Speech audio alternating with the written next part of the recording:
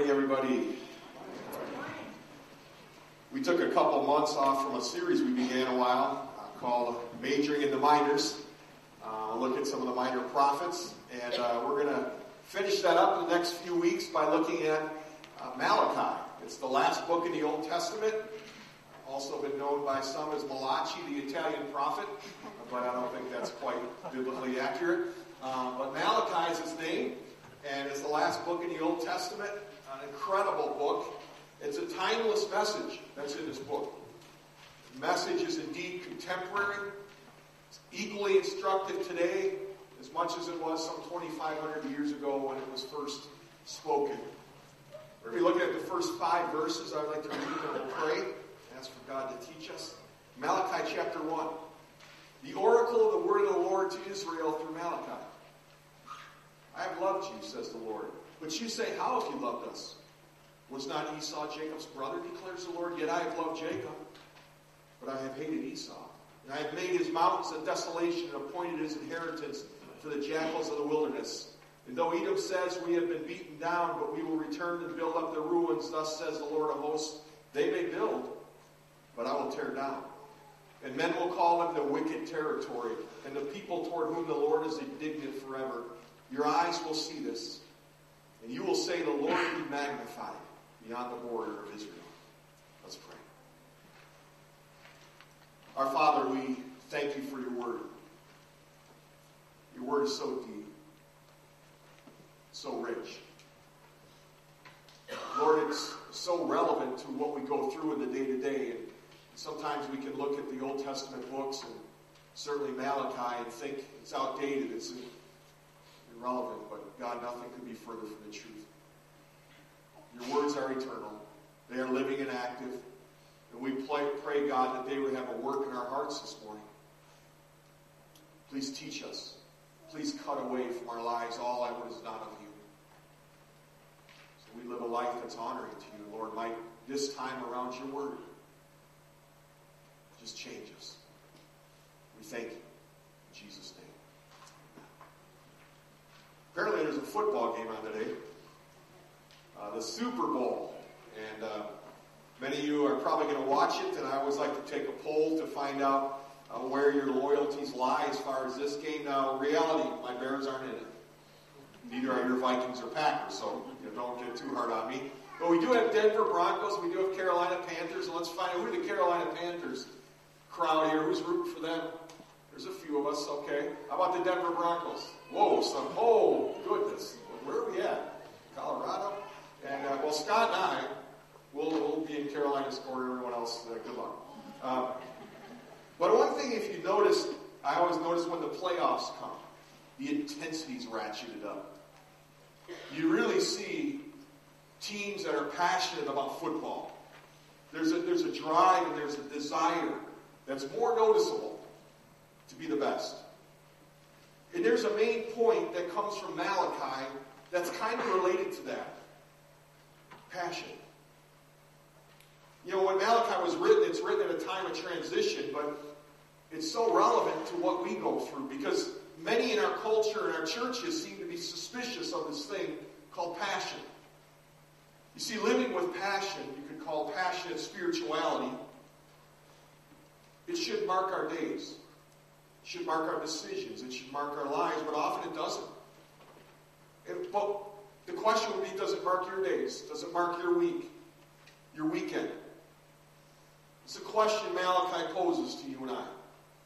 And let's see what God's Word says on this, because it's so instructive and so helpful to help you and I live out this life of passion, passionate spirituality. A little background on the book helps. Of course, always it puts us in its context. Malachi is written again at a time of transition. From the contents of this book, we kind of learn an approximate timetable when it was written.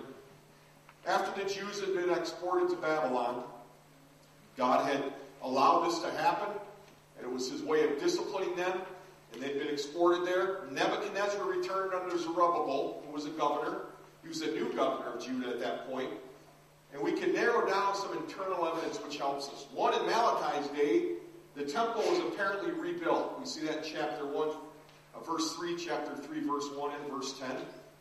which places Malachi after the prophets Haggai and Zechariah.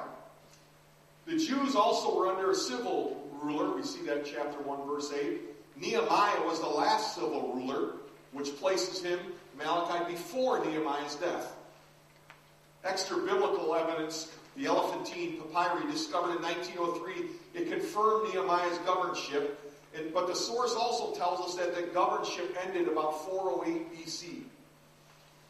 We also see that the offenses rebuked by Malachi are precisely the ones that Nehemiah corrected in his second stint in Jerusalem. And that's why it's important when you read Ezra and Nehemiah and those other books to kind of put it in context of about when they were. They help us understand a lot about it. And so Ezra and Nehemiah are tied to Malachi and also the post-exilic prophets quite clearly. And because of that, we can narrow all this down. The dates down to 432 to 424 BC is when Malachi was written. Now, another significant point about the dating of this, and this is what's really important, is he's the last prophetic voice we hear for hundreds of years. I think that's important. In the history, again, he's one of 3 post-exilic prophets. And Zerubbabel, this first governor, he returned from Babylonian exile. And with the aid of Haggai and Zechariah, he encouraged the people to rebuild the temple. And then Ezra returned with a group. And Ezra came and taught and sought to bring revival to the people. He began to teach and lead the spiritual revival, at least lead people towards their passion for God. Nehemiah then returned, and he led the people rebuilding the walls of Jerusalem. And so you kind of have this wave of exiles returning. The sacrificial system had been reestablished, but unfortunately the priests and the people had become very mechanical in their worship and devotion. Of course, that would never happen to us. It can pretty easily. So we find once again that connection and relevance of the word. But the purpose and the bottom line of this, they lost their passion for God. They lost their passion for the things of God. Worship, again, it became mechanical. It became just routine. Serving God was something that was an afterthought, maybe when I get time for it. And when they did come and worship, they gave God leftovers. They stayed up really late on Saturday night, came to worship on Sunday morning, half asleep, thinking, yeah, at least I'll show up. That type of mindset. They lost their passion. And their lives became marked by smugness, pride, compromise. I read in an article somewhere, a college campus had put on a wall which was affirmed by the college. It said, apathy rules. I thought that kind of could mark the people of Malachi's day. And the aim of this prophet is to restore the Jews to a fresh relationship with God. By indicating the precise causes of their loss of passion, we're going to see a number of things brought out through Malachi that you and I are going to be able to look at our lives and evaluate and trust God to change. And he laid out steps for these people and for you and I to be renewed in their passion for God. Now, Malachi, to me, strikes me as very fitting as the last of the prophetic voices from the Old Testament. Not only is he oriented to the past, but he has a future-looking posture as well, making him a great transitional prophet for you and I. Because after Malachi, the voice of prophecy in Israel ceased until John the Baptist appeared some 400 years later. His is the last prophetic voice. There's a man named Nagelsbach in Herzog Encyclopedia, and he wrote these eloquent words. I appreciate it. He says, Malachi is like a late evening, which brings a long day to a close. But he's also like a morning dawn, which bears a glorious day in its womb. I think Nagelsbach speaks to that transitional component that Malachi brought. About that past and that focus of what God had done in his people's past, but also the future of what waited for them down the road in God's chosen people. Now we notice in verse 1, the second word, the oracle. You know, I said, what is oracle? It also means burden. The burden of. Now, there's 3 things we learn about this oracle right away. The oracle is the word of the Lord. So This isn't just man's opinion. What we're reading is the word of the Lord. This oracle, originally in its context, is to Israel, God's chosen people.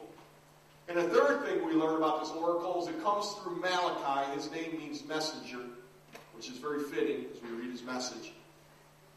The other thing about Malachi, which is interesting, is he never appears anywhere else that I can find mentioned in the Bible.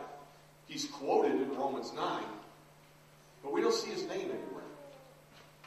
Maybe that's kind of fitting. It seems like Malachi's that type of guy. He wanted to give a message and then get out of the way, kind of like John the Baptist. It's interesting that he ended this Old Testament prophetic voice, and John the Baptist came on the scene, and they both had the same kind of temperament. It was proclaim the word of the Lord and then get out of the way. That's maybe the hardest thing to do. But both of those did it well.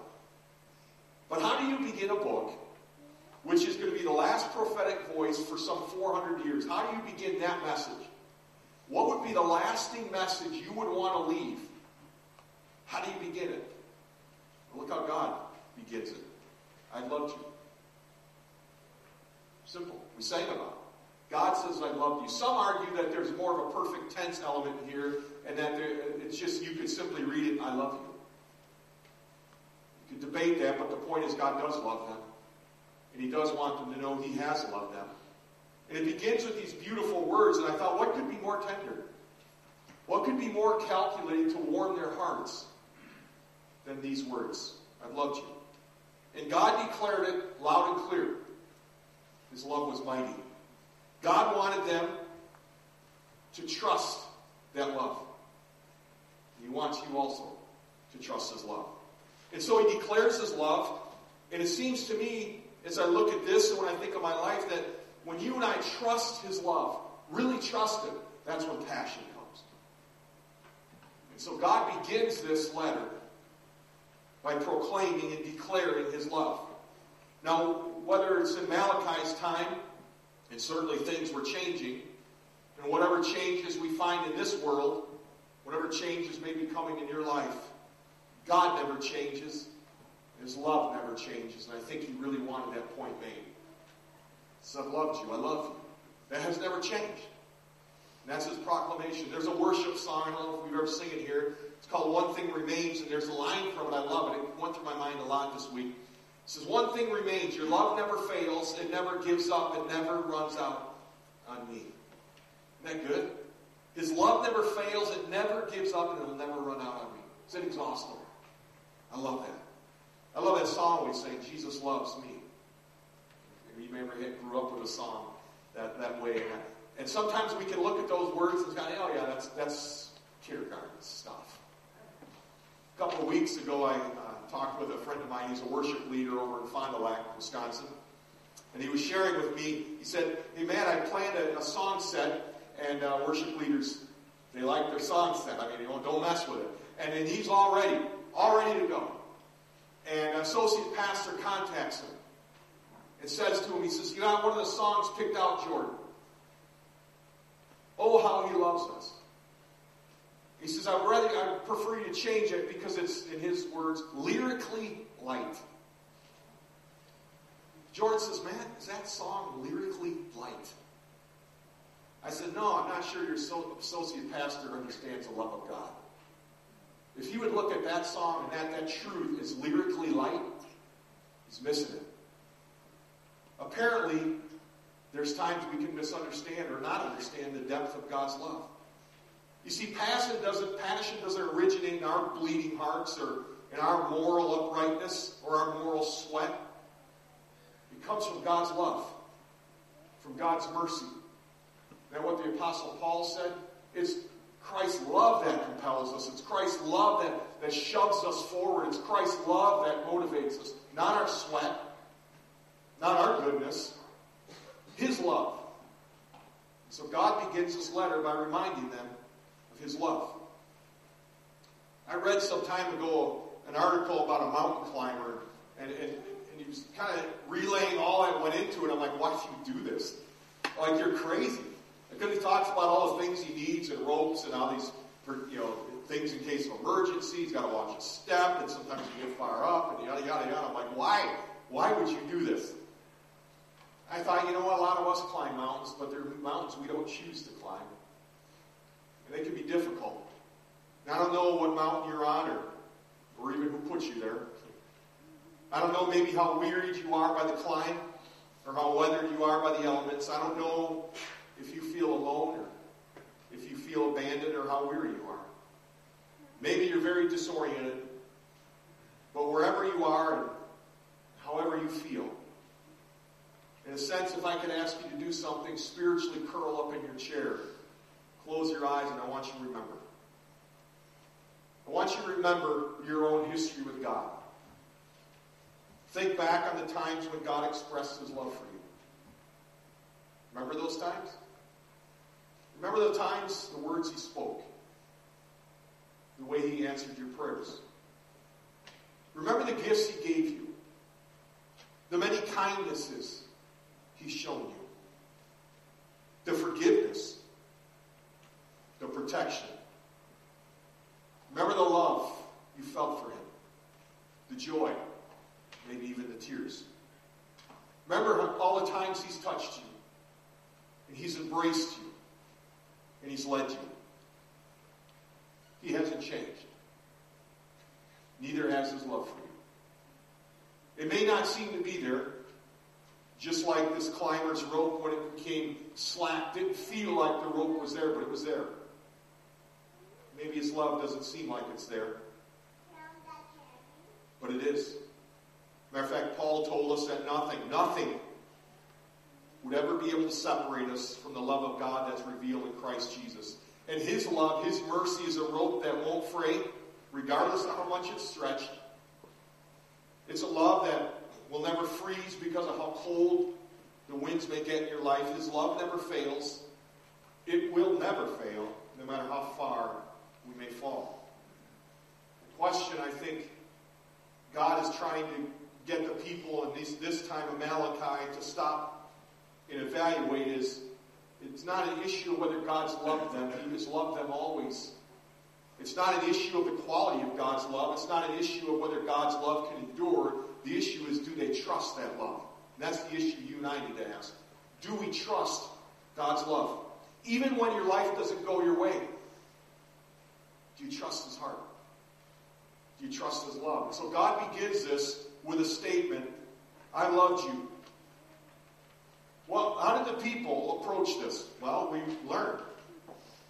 They say, how have you loved us? They're challenging this statement. God says, I loved you, and the people are saying, since when? I mean, certainly doesn't look like You've loved us. Things haven't gone our way. You brought us back, but we're running into some of these snags here, and we had to begin economically to kind of get the community back. And how have You loved us? We don't see it. It's interesting, in the book of Malachi, there's this phrase, how, this word, how, that's used 7 times, and in each of the times it's used, it expresses a state of mind that challenges God's statements. It's kind of a smug statement, kind of an arrogant one. How? How have You loved us?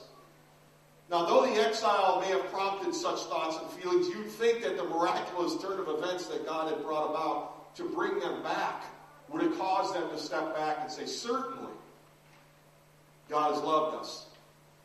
But His affection is called into question. It strikes me when you doubt His love, it's inevitable you'll lose passion. And when it's inevitable you'll ignore the cause of your carelessness and your impurity towards Him when you begin to doubt His love. So I have to ask you, are you trusting His love? Or are you doubting it? And I ask for these people, how could they doubt His love? I wonder what went through their mind. Was it the lack of present prosperity? Was it their seemingly lack of national strength? Were they confused by God's actions, kind of like Psalm 73 and Asaph? Were they bitter? A lot of things that may have gone into this. How could they doubt His love? But I need to ask you, like these, have you doubted His love? And what's caused you to do that? God begins with a statement, I've loved you. I've always loved you. I love you. And they say, since when? They don't trust His love. Now it strikes me, that doubt tends to question the existence of, but trust deals with the response. In other words, doubt can come in and say they've even doubted the existence of God's love. But trusting that love is something that seems Malachi deals with the rest of the book, and that is how have you responded to his active love. He loves you. That's not an issue. His love is existing. The question to you and I is, do we trust it? What is our active response to his love?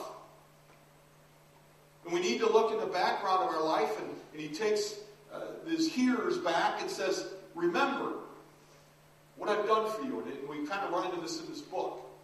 Look back. Have I not loved you? But they don't see God's hand. They're like, we don't get this. How have you loved us? Explain to us how you've loved us. And so God says, okay. And so he throws something out there. This is really challenging us in a minute before we get to that. Passion develops when you and I trust his love, even when his expression is not what we expect, and or if we were honest, even like. God answers their question, was not Esau Jacob's brother? They're called to think. God calls them now to see it in perspective. He starts easy with a yes-no question. They say, well, of course he was, yes. And then God introduces, based on this question, a striking comparison to demonstrate his love. Let's look at it, verse 3 through 5. Or at the end of verse 2, he says, I have loved Jacob, but I've hated Esau. Now remember here, Judah were the descendants of Jacob. The Edomites were descendants of Esau. Now we're told in Genesis 25:23 that before either Jacob or Esau was even born, God had chosen Jacob. And so the prophet reveals God's love, and from his attitude towards Israel and towards Edom, God says, I demonstrated my love to you. I chose Jacob, and in so doing I chose Israel to be my people. They'd be heirs to the promise. But Esau lost his blessing. God says, my love to Israel is an unconditional love. But what's here is probably one of the hardest sayings in the Bible, not the whole Bible, certainly the Old Testament. You might look at it and say, God hating somebody? That doesn't sound, well, God-like. How do you reconcile a God that says, I loved you, I loved Jacob, and then says, I hated Esau? And sometimes in translation we lose something, and here's one of the times that's kind of hard for us to pick up. The Hebrew structure here of this writing is over-strong in English. And by that means the prophet's not referencing a literal love-hate comparison here. What he's talking to is a special choice of one, not the other. A choice of one, a rejection of the other. Hate here does not imply that God experiences some psychological hatred with all its negative and sinful expressions and connotations. These words express a different set of realities. It's not how you and I would use these words. Walter Kaiser, in his great book, Hard Sayings of the Old Testament, I like what he said. I thought he clarified it quite well. He says, God's love and hate in his deciding to prefer one person for a certain blessed task was bestowed apart from anything these men were or did. God's choice of Jacob took place before Jacob's birth. Thus, it's unfair to interpret these verses as evidence of favoritism or partiality on the part of God. They express a different set of realities than what our English words generally signify. You see, God determined that the people descended from Jacob, the Jews, would be his chosen people. He loved them in a special way that he did not love other nations. In both the Old Testament and the New Testament points to God's divine, what you could call elective love. In his elective love, the whole issue of election is not there to perplex us, although if we're honest it does. It's not there to trouble us. And when we understand it to the degree that God has revealed it, it should strengthen our faith, not lessen it. We should want to learn more about it. And that's why your next step is Romans 9, which addresses it. But you and I need to avoid accusing God of injustice. God's love and hate contrast is used to illustrate his love, his elective love, his sovereign election. And you and I can't get away with it, or away from it, nor should we ever want to, that he chooses and elects people to carry out his plan. And his purpose is always promote his glory, even if we don't understand them all. Now, I'm one who would really caution you, if you get anyone in this whole issue of election and free will who goes to one extreme or the other, don't listen to him. Because you can be pretty dogmatic about it and begin to say, this is what God thinks. This is what the mind of God is. And whenever we're trying to proclaim what God's mind is, we're in trouble. But we do take the truths here, and we wonder, certainly. But we need to embrace them in all that they say. Because the thing that strikes me is, certainly as we get to this election time, and you got all these polls coming out in New Hampshire, which Republicans are going to do well. The thing about God is he doesn't take a Gallup poll to see if we agree with his plan or not. God doesn't really much care if we agree with it or not. He's going to carry it out because it will always be for his glory. And the point he's trying to make here is it will always be a loving plan. And so when you look at these words, I've hated Esau, don't think of a love-hate comparison as we do. Think of God choosing Jacob, a special choice that he made for his glory. We'll be safe when we look at that text in a biblical, balanced way. Now, the end of verse 3 describes the result of God's rejection of Esau. Edom's territory became a wasteland inhabited by jackals. God's love for his people could be seen in that the exiles returned to Jerusalem and rebuilt, while Edom, on the other hand, experienced only destruction. If you look at verse 4, though Edom says we've been beaten down, but we will return and build up the ruins, kind of we'll roll our sleeves up, we'll show you, God. We'll do this ourselves. We don't need you, God. God says they may build, but I'll tear it down. In other words, I'm the one in control. I call the shots. And men will call them wicked territory. Even evil men will call Edom a wicked territory. Obadiah, which is a prophecy against Edom, we've looked at that one before. There's evidence of this given in Obadiah. Obadiah, verse 11, I would say chapter 1, but there's only one chapter. Verse 11, we read that Obadiah, or Edomites, stood by while Jerusalem was invaded. Verse 12, Edomites rejoiced in the captivity of the sons of Judah. The Edomites actively participated in the ransacking of Jerusalem. And the Edomites helped set up roadblocks to prevent the escape of the Jewish people. At every step, Esau's descendants stood in opposition of God. And stood in opposition of God's people. In verse 5, this showed the wisdom and superiority of God's choice, because God says, your eyes will see this, and you will say, the Lord be magnified. In other words, it will come about that they will see God's sovereignty, his majesty in action. And when Old Testament history came to a close, God said, Jacob I've loved. Jacob I've chosen. Esau I've rejected. Grace and love was shown to Jacob, was to the very end. Although clearly Jacob did not deserve it. It's amazing to me when we look through the Bible, and oftentimes we see God referred to as the God of Jacob. That kind of makes me a little uncomfortable. If you read Jacob's life, he was a liar. He was a deceiver. He doubted God's at times. And then the Bible calls him the God of Jacob. The kind of the neat thing, kind of in a weird kind of way, is you could put your name there too. Because we fail miserably just like Jacob. And yet he's called the God of Jacob. This man he chose and the lineage he chose. All God's dealings with Israel and Judah were done in love. I mean, think about it. If we were to look at a summary of the Old Testament, when they were ignorant, he blessed them with true knowledge of himself. When they were weak and defenseless, he empowered them and shielded them from their enemies. And when they strayed, he disciplined them. When they persisted in wickedness, he eventually sent the Babylonian captivity, as the prophets warned he would do generations before. Then he brought them back to Judah. He established them within the walls of a refortified Jerusalem and had them rebuild the temple so they could once again kind of regain the sense of their spiritual identity as God's people. There was blessing and judgment. There was building and destruction, but in all these things God had loved them and was continuing to work with them in order that they might be a precious and holy people. Edom, however, perished utterly. His love had never let Jacob down. His love had never let Judah down. His love will never let you down. You can trust his love. But do you? It was once said, when you don't understand God's hand, trust his heart. I think that's good counsel. Let's be honest, there's times in our life, like Jacob, like Israel, where we don't understand what God's doing. And we're tempted in those moments to say, God's lost control of this. We look at America and say things are way out of control. It's got out of God's control here. Things have gotten away from him. You look at your life and say, how could this be a good thing? We wonder.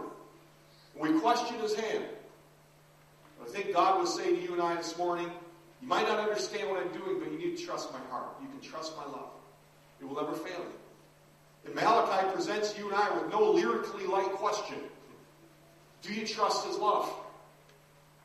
Or are you fixated on your circumstances? Are you fixated on your physical qualities, your physical difficulties, your bank account? Or are you in essence saying to God, how have you loved me?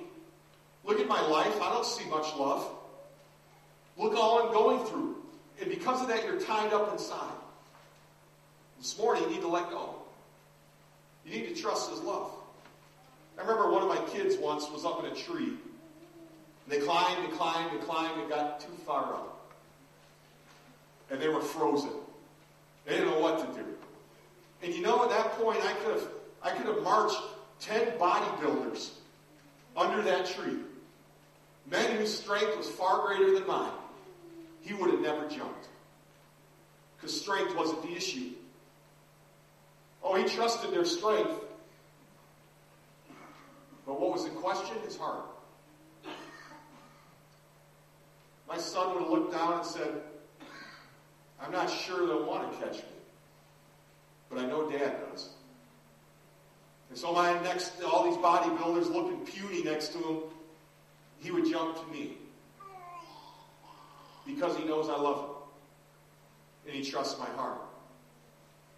The thing about God's love is it always calls for some type of response. Whenever you read it in the Bible, it's always calling for a response to that love, to respond to it in some way. And you'll remain tied up and you'll remain defeated. I promise you, if you don't trust his love.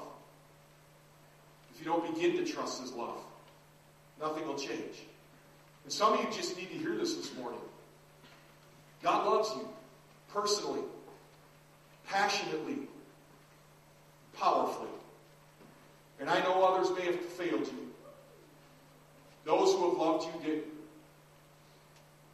Maybe those who could have loved you didn't. Maybe you're left in an orphanage, you're left in an altar. You're faced with an empty bed or a broken heart. Others have failed, but God will never fail you. His love will never fail. It'll never run out. And what he promises, he will succeed in.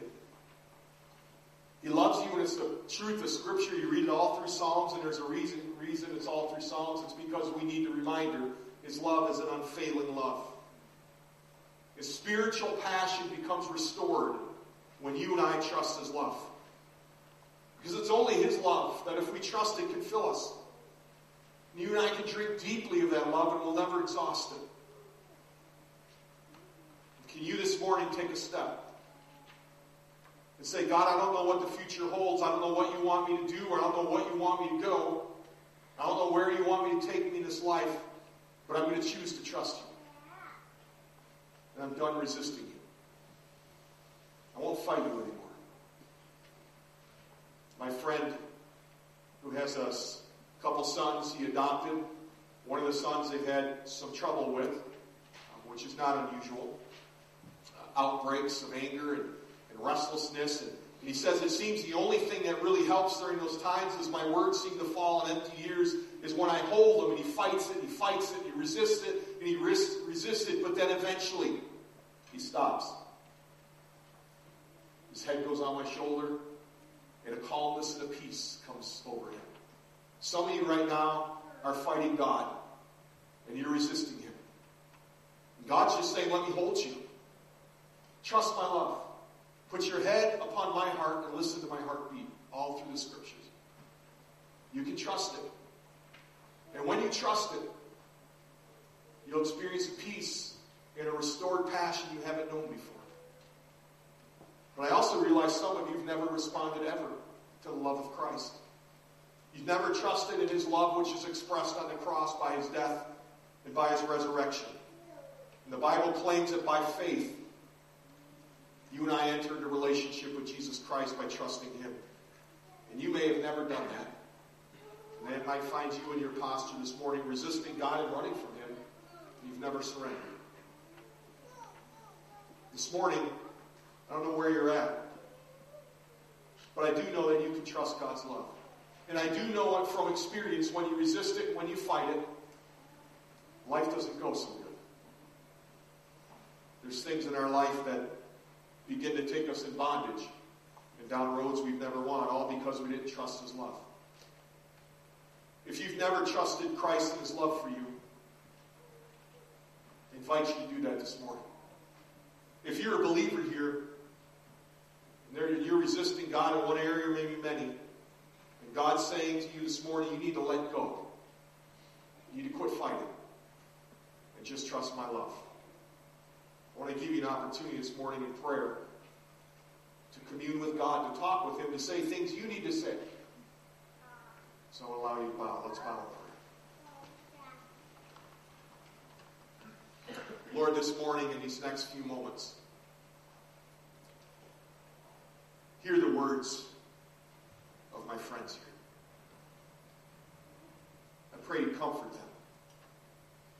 I pray you'd speak into their hearts, into their lives, and into their situations. So this morning, communicate with him right now. Speak out of your heart to his. And I'll allow you quiet to do that.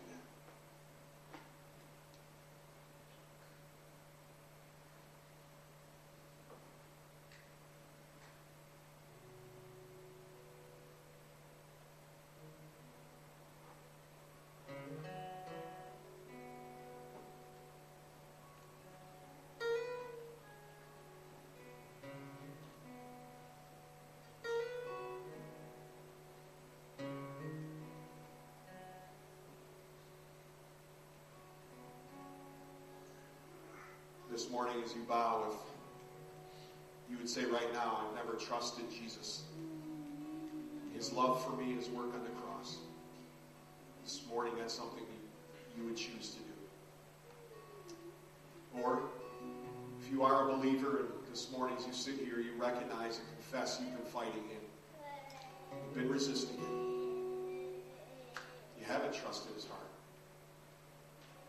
You've been angry about his hand. If you find yourself in either one of those positions this morning with all heads bowed, I just want you by faith to slip your hand up. I want to pray for you. Slip your hand up this morning. Father, for those courageous enough and who've humbled themselves before you this morning by slipping their hand up, I pray for them. It would be easy to pray, God, that their circumstances would change. But I don't. I pray simply this, God, that they would know in a greater way the height and depth of your love. They would feel that strong hope of your love. And Lord, there'd be a deeper conviction in their life they've never known before, is that your love will never fail them. You'll never give up on them. And out of all the things in this world, there's one thing we can trust, and that's your love.